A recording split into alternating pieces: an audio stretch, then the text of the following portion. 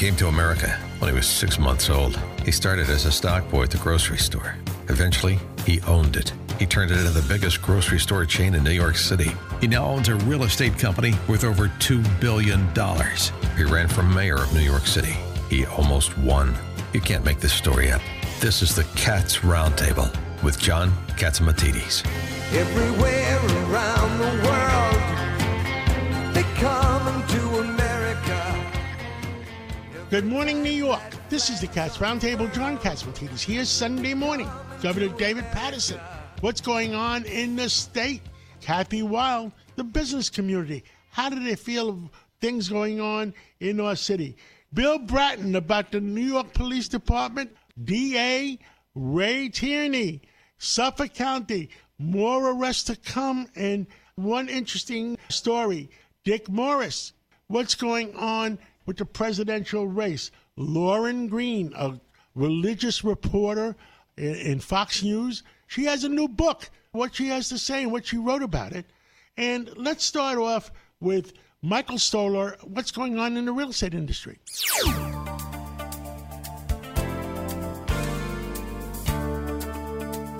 Good morning. This is Mike Stoller for the Stoller Real Estate Report on the Cats Roundtable. This morning I have probably one of the most active, well-respected real estate developers, consultants in the state of New Jersey, my friend Deb Tantliff, who is the founding principal of Tantum Real Estate. As opposed to me reading what Tantum Real Estate is, I'm going to ask Deb to tell me about it. Well, first, Michael, it's always a treat to see you. Thank you for having me. We are a multifamily and mixed-use developer and development advisory firm in New Jersey. So we work on a range of projects.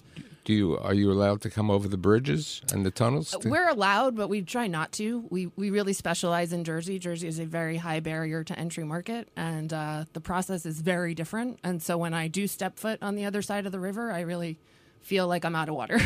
Okay. So we work on a range of projects in a variety of capacities. I would say 20 units to 300 acres and everything in between all throughout the state, primarily focused on ground-up redevelopment and mixed use. Now, you are a certified women's business enterprise. What does that mean? It means that I'm a wholly owned business and I'm a woman, and there are a lot of benefits to being a certified business in that respect in terms of abilities to access financing and meet a lot of corporate and public diversity and equity, initiatives. And most of your work is residential development, correct? Yes, sometimes with a commercial component, but everything is anchored in housing. So let's talk a little bit about the developments that you've been involved with and what's happening in New Jersey now. Because always the big projects were in Jersey City, maybe even Hackensack and Hoboken. But what's happening today? So Jersey is seeing an influx of countless number of new construction multifamily projects, which was really spearheaded on the heels of our last round of affordable housing obligation. And so a lot of municipalities entered into settlement agreements to allow these projects to be built. For the layman, explain what that means. So we are in dire housing shortage, hundreds of thousands of units short. And New Jersey municipalities each have a legal obligation to develop and serve their communities with a certain number of affordable housing inventory that is a deed-restricted product for people making, below an 80% average median income. And what's the average median income in New Jersey? And it changes. It changes by market. So that's also the challenge of doing these developments is everything is underwritten based on the incomes for that region. And what do the developers get in exchange of providing the affordable housing? So there are standalone 100% affordable housing projects, and then there are inclusionary that are market rate with an included component similar to what you have in New York as an 80-20 project. You don't get anything other than your approvals and the ability to do your job. But as part of those approvals, you are frequently able to negotiate long-term financial agreements that benefit in the form of tax abatements and establish set rents, set tax payments. There are other financing incentives available that allow you to, have a little bit more of a sophisticated capital stack. But it's really about helping the financial math of the deal make sense. What about the condominium world? How do you do that? There's There are pockets of condominium development in New Jersey. There is plenty of horizontal townhome and single-family development. The condominium products are a little more few and far between. They also, for sale and rental, all come with an affordable housing obligation. Of building units? Yes. On site and yeah, the trend has really been that they have to be included on site. Sometimes they are in the same building, sometimes they are a separate building. But the process and the days of paying into a fund or developing them off site or rehabbing other stuff or other inventory is less preferred at this point. Okay, before the show, we discussed the transit-oriented or near transit-oriented development. Want to explain that? Sure. So, when people think of transit-oriented development, they think of trains. We have a lot of trains in New Jersey, but we have a lot more buses, and we have some light rail. In terms of transit-oriented development, it is a key indicator for investment opportunity. It is a opportunity to create critical mass. There is a good component of those transit-oriented development projects that actually benefit from their proximity and their transit network to bring people into Manhattan. But they are as much about intermodal opportunities and accessing Newark or Princeton or other corporate centers. But in New Jersey, as a mostly suburban state, it is really about creating critical mass around that mass transit. With regard to that, you've been not a proponent, or I'd say an advocate against parking requirements. We want to explain the parking requirements for residential. They're too high. That's the simplest explanation. Our state requirements require on average just shy of 2 parking spaces per unit, regardless if it's a studio or a 3-bedroom. That becomes the blend on your project. There are different ratios for each unit type, but on the average.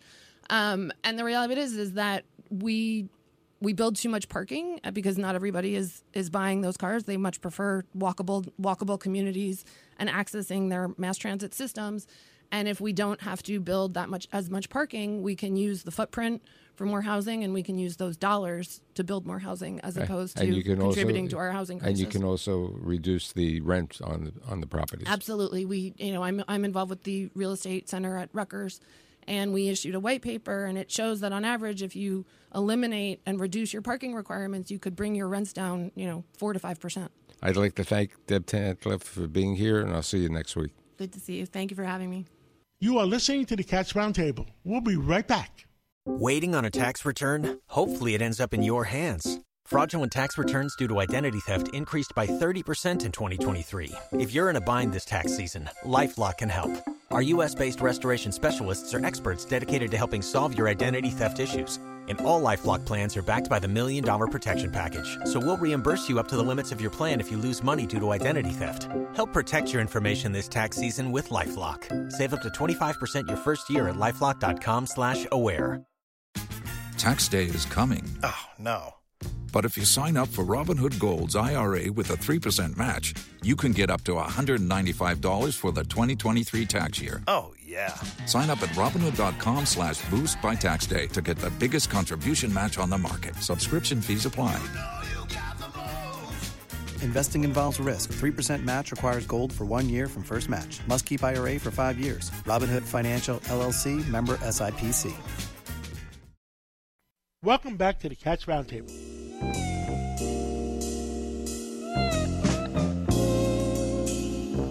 With us today is Governor David Paterson. Governor Paterson, what the heck is going on? Well, here we are on March 3rd of 2024, and we're starting to get into the real campaign season. President Trump is running away with the Republican nomination. Joe Biden's sort of walking away with the Democratic nomination because he's unopposed. And I thought we'd talk a little presidential immunity. Earlier this week, the Supreme Court, Tuesday, decided that they will hear arguments in late April or as to whether or not the president has presidential immunity for the time that he's in office, or he would have presidential immunity for things that happened when he was previously in office. Now, I think that it's kind of an interesting question because we do give our highest ranking leaders leeway in a lot of different places. But I can't see how this Supreme Court would come back and grant him that. The other thing that I don't think President Trump would like is if he wins, it also means there's presidential immunity for President Biden. So that'd be end of the impeachment proceeding against him. So I think that this was, something that the president did, but, after the array of different lawsuits he's had to face, you can feel like you're boxed in a corner. I felt that way when I was investigated as governor, so I understand that, but I don't think he can win this round. So what are we saying about President Trump? The Supreme Court speaking out like that, does it freeze some cases? Does it freeze all cases? Or what are you saying? I think it's just a general policy as to whether or not you could investigate or charge a president of the United States other than in an impeachment hearing. In other words, right now, we never really thought about these things years ago. If President Nixon and President Clinton, they went through impeachment hearings. But if something happens now, I don't think you could immunize the president. He or she is a citizen of this country who has to face the facts. And President Biden and President Trump are facing them right now. And I don't think immunizing either one of them would help. Don't you think that the best jury trial is the election on November 5th? Let both of them run and let 170 million people decide. Well, they're deciding on which one should be the president. It's just the popular vote deciding who is the president. That's one thing. But in the law, the 170 million of us who are going to vote, we're not going to see how they've answered questions or anything like that. So I think that will be the referendum on who should be running the country. But I don't think it should be the decider of which one of them is telling the truth and which one isn't. I will tell you, I've listened to both of them. I don't know what the truth is anymore. Neither do I. Anything else you want to bring up this Sunday morning? So earlier this week, Mayor Adams seems to have taken a turn where he is not going to fully embrace the idea of New York being a sanctuary city. He feels that if someone is arrested and charged with a felony, that we should be able to report it to ICE, and perhaps the person might be deported. Right now, as it stands, the city is not allowed to have that conversation with the federal government.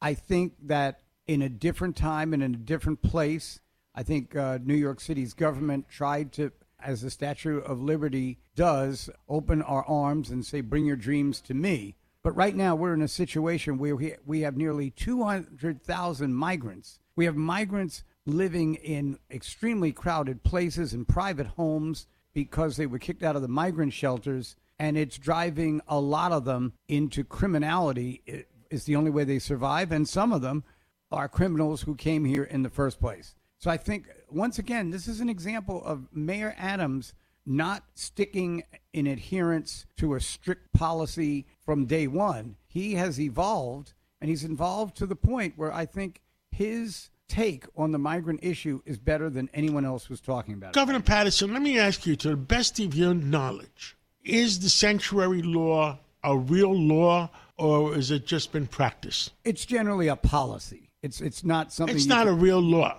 So it's all a bunch of, pardon my language, crap? Yes. Okay. So in other words, Mayor Adams, if he chose, he could put his foot down and say, that's it. I've had it. And I think that that's about where he is right now. And that's why he has talked about this earlier this week, about how right now in this place and in this time, that kind of benefit that we were allowing people, we can't do it right now. Governor Patterson, thank you so much for coming on this Sunday morning, and thank you for your wisdom, and God bless America. I just pray for our country. So do I, but it was great to be down here on a Sunday morning in the studio talking to you. Thank you. With us today is Kathy Wild. Kathy is the president and CEO of the New York City Partnership, one of the most powerful organizations in New York City, representing hundreds of the most powerful corporations and companies in New York. Well, Kathy Wild, things getting better in New York, or give all New Yorkers an update?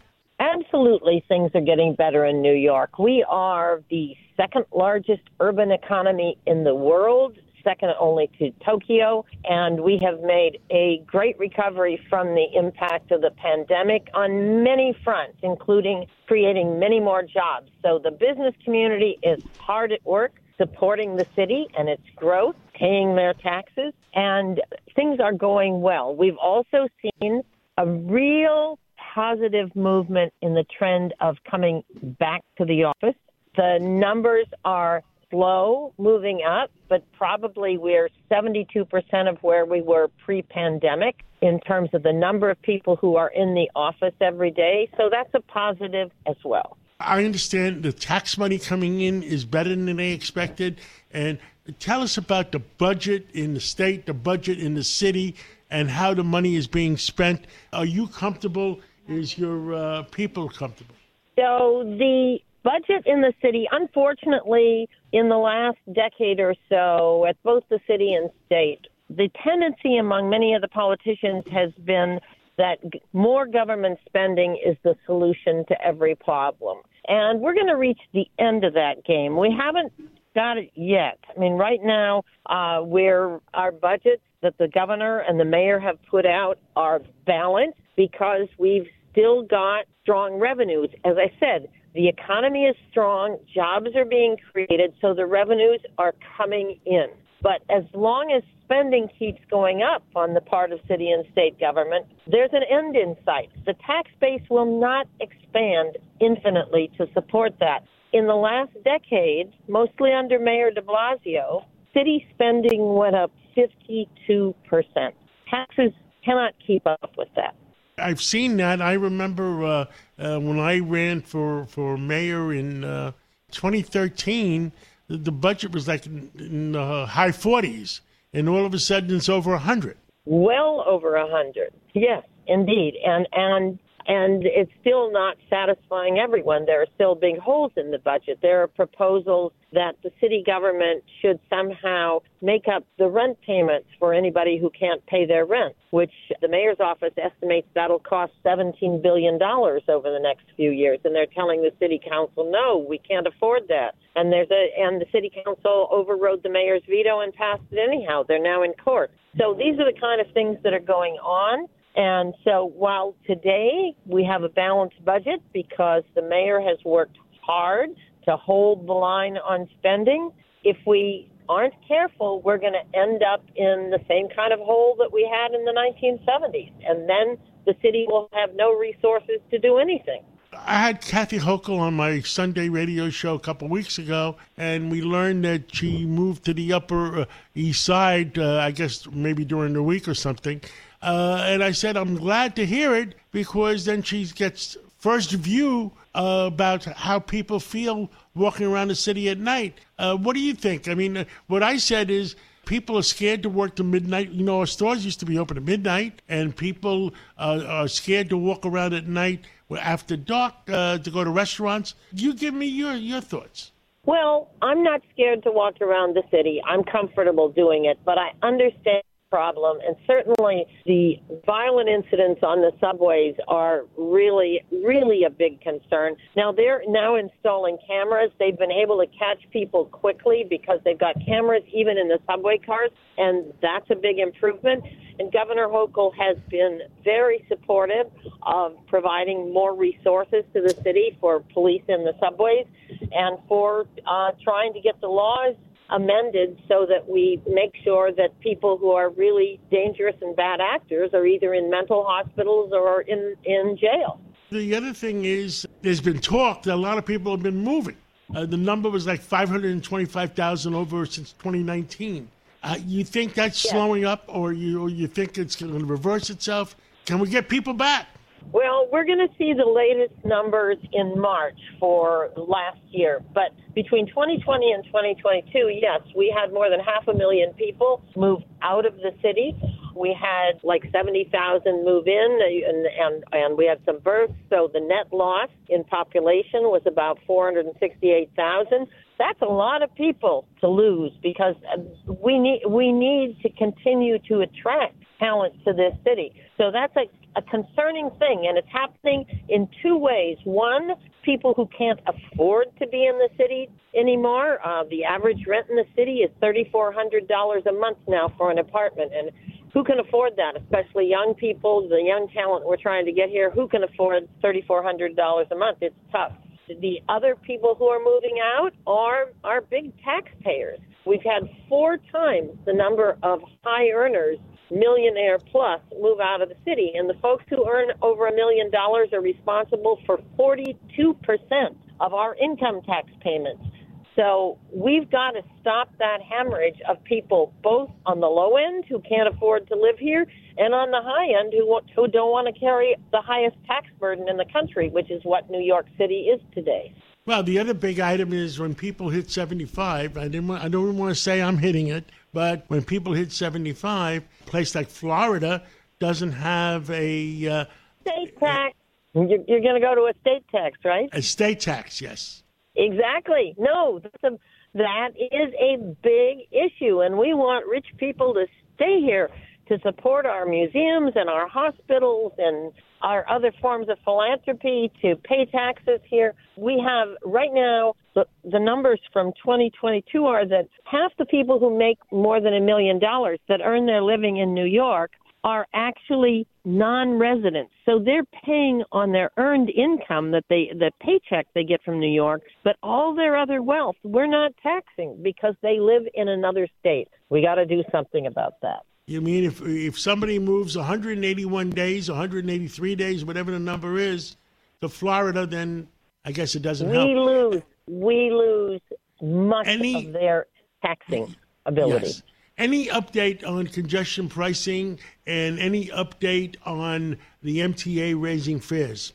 So far as I know, there's no immediate plan to raise fares. There's this long-term program where fares are gradually raised over time that the MTA adopted, but they just went up a bit, and that will continue. But I don't think we're going to see any surprises on the fare box side, which is important for the affordability of our city. On the congestion pricing, the MTA is having final hearings over the next couple days, next week, and after those hearings, the MTA board will be voting on a plan that has one charge a day, that during the daytime hours, cars that come into the city will have a toll of $15. Hopefully, that is going to both reduce traffic substantially and get more people onto mass transit, and the proceeds are going to be used to exclusively used to improve our transportation services. So this is, yes,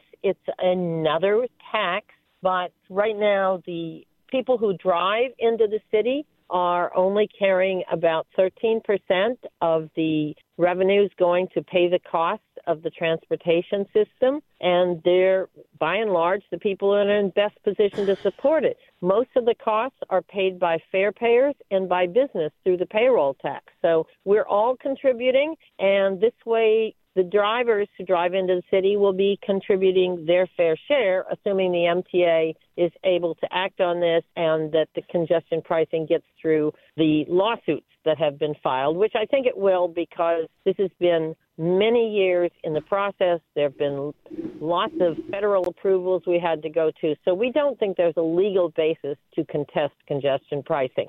Nobody likes it before it happens, but if you can quickly move around the city after it's in place, and if you can save on overtime for deliveries, et cetera, I think people will turn around and say, why didn't we do this a long time ago?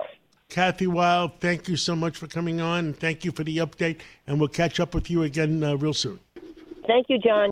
Thank you for listening to the Cats Roundtable. We'll be right back right after this break. Welcome back to the Cats Roundtable.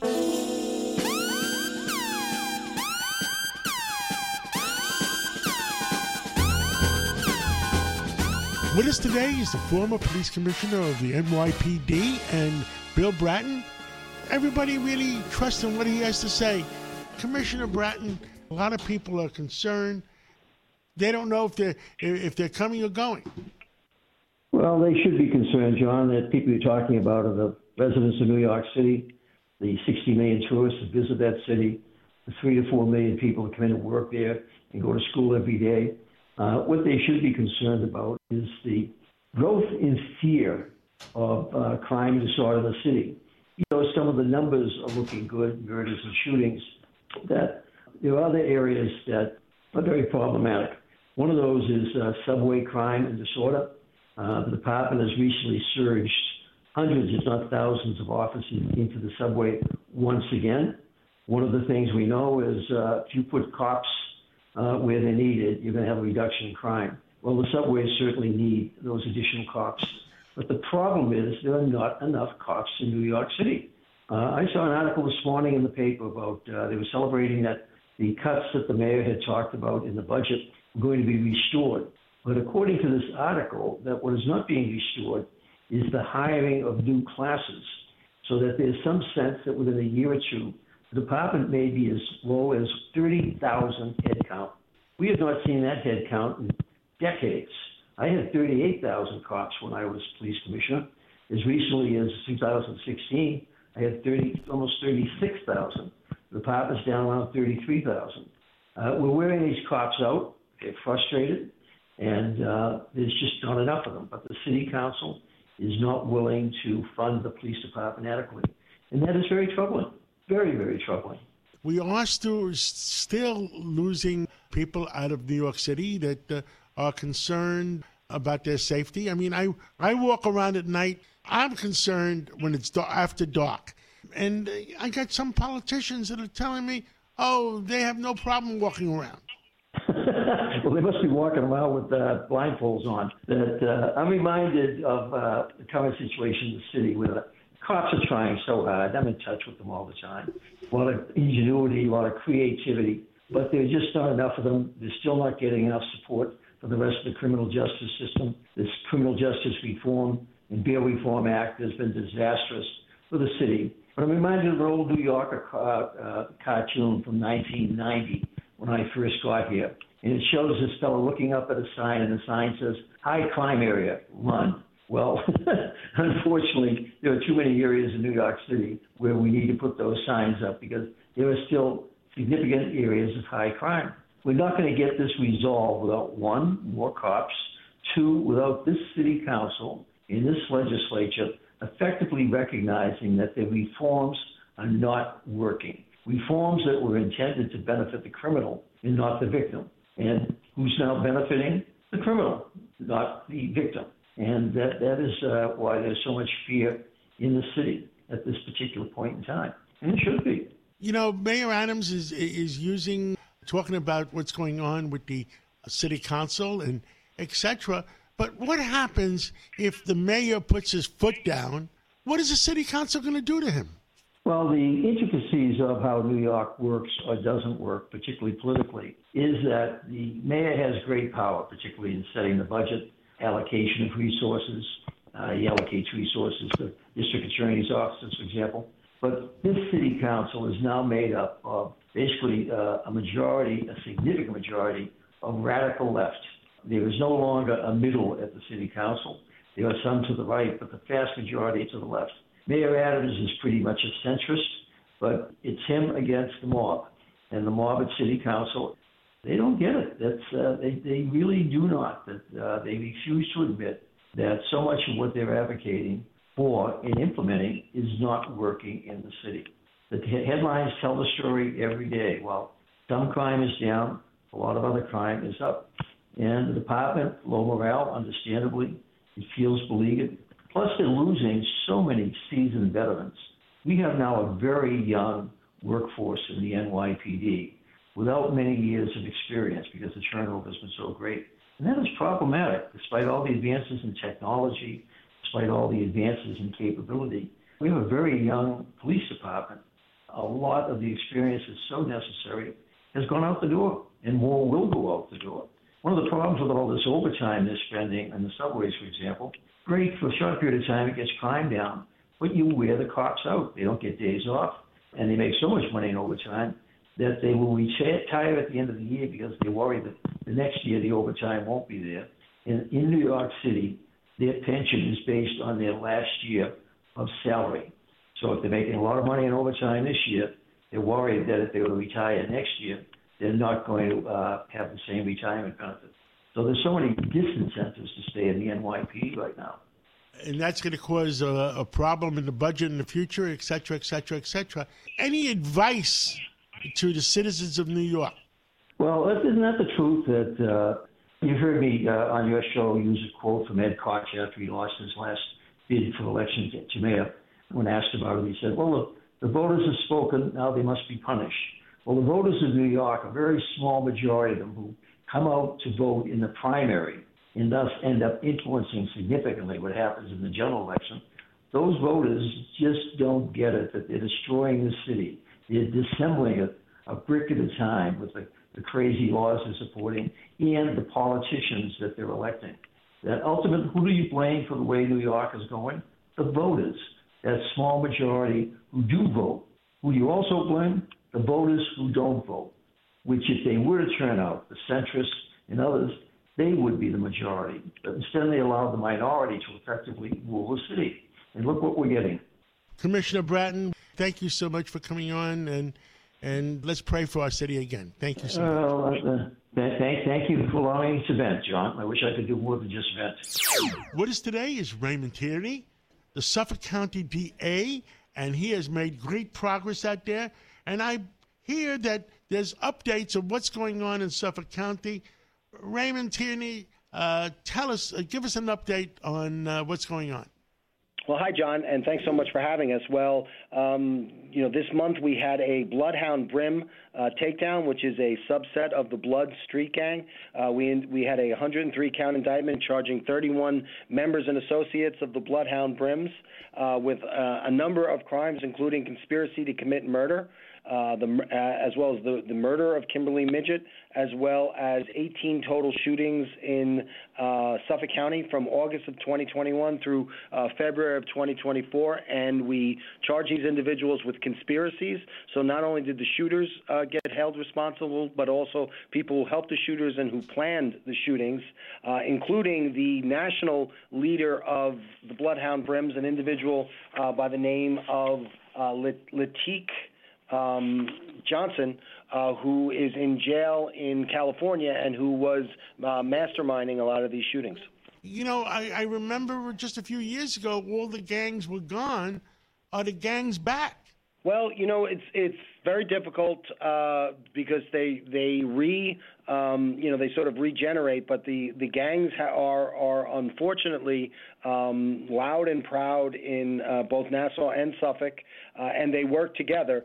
So the good thing about this takedown is we work with our federal partners. We work with our great partners in Nassau County, DA Ann Donnelly, as well as the Nassau County Police Department, and we were able to charge the homicide of the 44-year-old school teacher, Kimberly Midget, who was a victim of false, mistaken identity, unfortunately, and gang members killed her. So the Nassau County DA's office charged them with that murder. We've charged them with conspiracy here in Suffolk County, and we're working together to dismantle these gangs. Wow, that is a wow. I mean, I must say it. And how is the drug problems in Suffolk County? Because I've talked to so many people last week. There are a lot of drug problems all over the place, and give us your report on it. Yeah, unfortunately, in Suffolk County, just like New York State, just like the United States, we have these cheap designer drugs such as fentanyl pouring in over our border, and they're inundating our communities. They're incredibly dangerous, and we're feeling the effects of it. 2022, we had 399 overdoses from fentanyl alone, which is insane. And we have to keep at it, and but we also need some help from our federal partners. What else is going on in Suffolk County that you want to tell people about?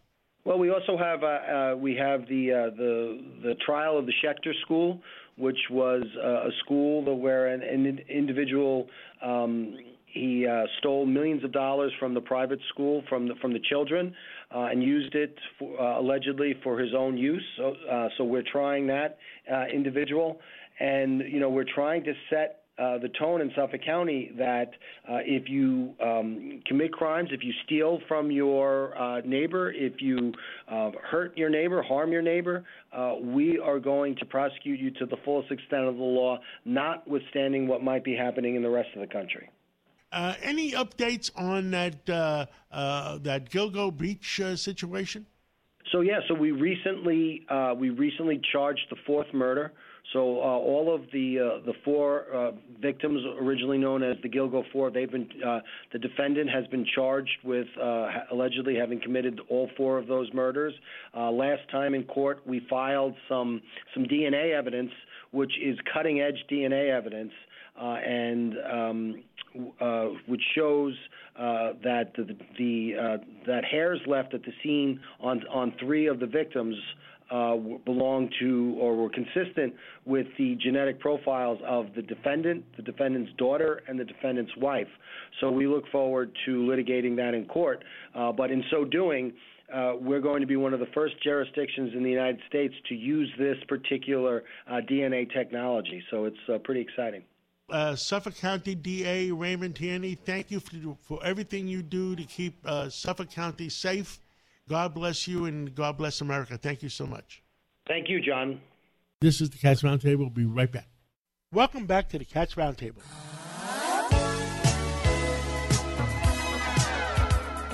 With us today is Dick Morris. He was an assistant to President Clinton, one to President Trump. Dick Morris, what the heck is going on right now? Well, this was one of the most incredible weeks because Donald Trump completely solidified his control over the Republican Party and ultimately over the country. He forced McConnell to resign. McConnell obviously would not have quit if it weren't for Trump winning all of these primaries. And he's set to win the nomination on Tuesday, in Super Tuesday, because he'll win all of those races. But the other thing that's going on is that the Republican Party has now totally changed its approach in Senate elections and is poised, I think, to win the Senate with a good margin. What's happened is there's a guy named Steve Daines, who was the senator from Montana, Republican, who's now the head of the Republican campaign committee in the Senate. And he is a very practical guy, not an ideologue, and very committed to winning the Senate. And he's formed a coalition, really, with Trump, where the two of them are making sure that the Republicans win the control of the Senate. Daines uses his power to get good people into the race and force people who can't win to leave. And then he uses Trump's endorsement, which Trump lets him wield as the method of power. So, for example, there was a big situation going on now in Montana, which is where Daines is from, but that's not relevant. But there's a big fight going on in Montana to challenge John Tester, the incumbent senator, the Democrat from Montana. And Daines and the Republicans recruited a real superstar, a guy named Tim Sheehy, who is that combat veteran who lost much of his whole face was destroyed, really, by a roadside bomb in Iraq. And a very courageous guy and a very good guy. And the problem was that there's a congressman there, Matt Rosendale, who wanted to run for that seat. And he would have faced Sheehy in a primary. And a primary of that sort would be so expensive and so damaging that it probably would help Tester get reelected. So Daines called Trump, and Trump came in and endorsed Sheehy. And in the endorsement statement, he said, I like Matt Rosendale. He's a good guy. I endorsed him last time. But if he'd run for the Congress, not for Senate, I think that would be great, and I could support him. And that same day, Rosendale backed out of the Senate race and announced he's running for Congress. Wow. So Trump succeeded in getting the guy out and another guy in. And it was an incredible So maneuver. Donald Trump still wields a lot of power. Oh, a vast amount. And he's working now with Daines, where Daines sets up the deal, and then Trump uses his endorsement as a cudgel to force people to do what he wants. And Dick Morris, who's going to be majority leader following November? Well, a Republican is. I don't know who.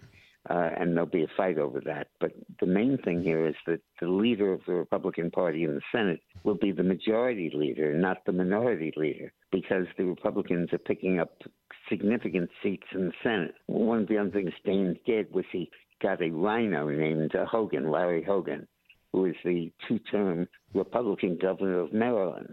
And he was sitting by, not doing anything. Daines got a hold of him and persuaded him to run for the Senate. There's a vacancy in the Senate because Cardin, the senator from Maryland, is retiring. Now, Maryland is a totally Democratic state. There's no way in hell a Republican can win that. But Hogan was a very popular governor and it was basically a rhino. He didn't like Trump. He at one point was going to run against Trump. And the kind of Republican that could win in a state like Maryland. So you're predicting it's possible that Hogan can win Maryland? Yeah, and that's a seat that the Democrats never thought we'd pick up, but we may pick it up. And there's just a whole new game in town. The column I just wrote, which is that Trump is shepherding the MAGA movement from purity to pragmatism, from purity to victory, really. And without abandoning our principles, he's making sure that we put up only candidates who can win, and that the candidates who can win get their nominations without primary fight. And that is a huge, huge new thing. So you feel that the majority is going to go in the U.S. Senate is going to go to Republicans. You know, on, what was it, Thursday, both Trump and Biden went to the border in Texas. What do you think of the results are going to be of that? Well, I think that Trump is really transforming the immigration issue into the major issue facing the country. It used to be an issue that was really important to the border states, but now it's important to everybody. Trump has, in fact, taken the crime issue and made it into the immigration issue. And it's a very important maneuver and a very good one. And Trump deserves a lot of credit for being able to pull that off. You're going to be on at 12 o'clock to 2 o'clock today. Is there anything else you want to tell people? Yeah, there is. The Supreme Court has really come through in a big way for Trump. And I think his legal problems are not going to stop him from getting elected and may not even become significant before Election Day, because the court has taken steps that will ultimately delay the process until after the election. And then Trump will be able to win without a problem. This was an incredible week. Thank you. Dick Morris, I'll be listening to you at noontime today, and great. It's good to catch up, and we'll talk to you soon. Thank you, man. With us today is Lauren Green. She is the Chief Religion Officer and Correspondent for Fox News, and she's been with Fox for 28 years, is it? 23? I got to do my calculations. Yeah. Lauren, tell us. It's 28 years. I was actually the first on-air person hired for Fox News Channel. So the first person you saw, the first people you see on the air, I was the first person hired for that. 28 years, 1996. I can still remember my start date in 1996, August 5th, 1996. Yeah. You wrote a new book, The Light for Today. Tell us why you wrote it and what is it about? Well, this is actually a devotional, which is just in time for Lent. Of course, the Greeks are having Lent a little later this year. The Greek Orthodox Easter is May 5th. But for Catholics and Protestants, we're now really in Lent. And this is a 365-day devotional, and this is something that is personal for me because I read devotionals every day. I read the Bible every day. And what I found after I wrote my first book, Lighthouse Faith, is that being close to God every day is something that you really almost have to think about. You have to sort of really get yourself into the mode of thanking God for your life, thanking God for what happens during the day, and really understanding how God is working in your life. So after I wrote Lighthouse Faith, I began writing these sort of thoughts for the day and kind of posting them on Facebook. And then after about 3 years, after about 2-3 years, I had like over 450 of these. And I was I don't know what I'm going to do with these. Maybe one day I'll write a devotional, who knows. And then like about a year and a half ago, almost 2 years ago, someone from Broad Street approached me at the NRB, which is the National Religious Broadcasters Convention. And she said, have you ever thought about doing a devotional? Well, it just so happens that I I've got these thoughts for the day, and I think they could probably be edited very well into a nice devotional. So that's how it came about, yeah. Wow, and I'll tell you, I am the highest layperson in America's in the Greek Orthodox Church, and I guess I do a lot of religion, and I also help put together the ecumenical portion of it with the Catholic Church and the Jewish community, and it's I enjoy doing it because I personally believe there is a God. Because I think we're much too complicated. That we didn't have. There wasn't a creator that created this planet Earth and everything that goes along with it.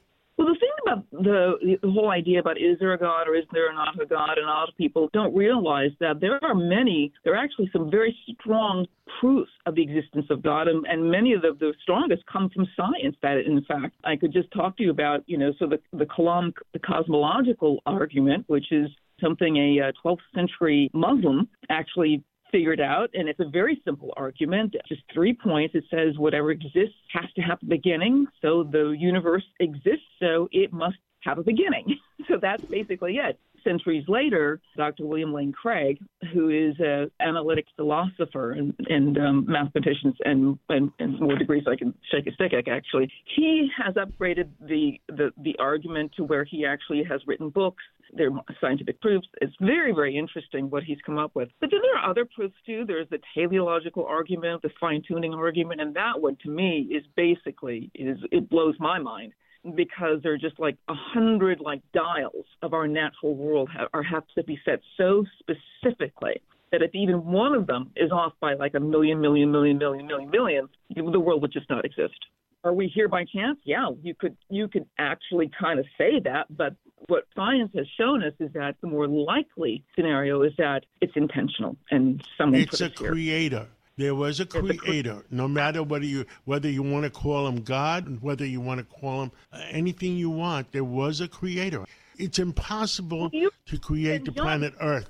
Yes. The Apostle Paul already said in the sense that he says, we all know there's a God. We all know that there's a God, but sometimes we suppress that truth because, think about it. It's too traumatic to even think about that there's a God, because no one is objective when it comes to whether or not there's a God, because it has such a great impact on us. If there's a God, then all of us are subject to that God. So why should people buy your book? Give me, what does your book talk about? Well, it just talks about everyday kind of scenarios. What it does is that every day of the year, there's a scripture that heads it. There's kind of an idea that's behind it, and then a little scenario of something that happens in everyday life. And I think that's what's important about devotionals, about walking with God, is that you see God in the everyday. Understand that there's a creator God, right? So he created everything, even natural processes. So, for instance, the first miracle that Jesus performed, was the wedding at Cana, and he turned water into wine. That's the very first miracle he performed. But one of the things that you look at, this actually comes from C.S. Lewis and Pope Benedict, and pointing out that, God turns water into wine all the time. It's called rain, and the grapes grow. The vintner takes the grapes and ferments them, and then that becomes wine. That's a process that we're involved in, because God creates natural processes in order for us to live and to serve him and to glorify him. Can he do miracles and do supernatural things outside of a natural process? Absolutely he can. But the way to really understand him is through just the natural everyday life that we live. It's really amazing to think in terms of that, because it's just so simple that way. Lauren Green, I'm going to read your book for sure. The name of the book is Light for Today by Lauren Green. You can buy it at Amazon, and you can buy it at Barnes & Noble? Yes, absolutely. Well, thank you. And I urge everybody, if you believe in God, buy the book. Lauren Green, thank you so much for coming on. Thank you so much, and have a blessed day, John. Thank you for being with us for the Cats Roundtable Local Edition, the #1 show on Sunday mornings in New York. Keep listening to us for the Cats Roundtable National Edition between 9 o'clock and 10 o'clock. So we'll be back to you in a few minutes after the news.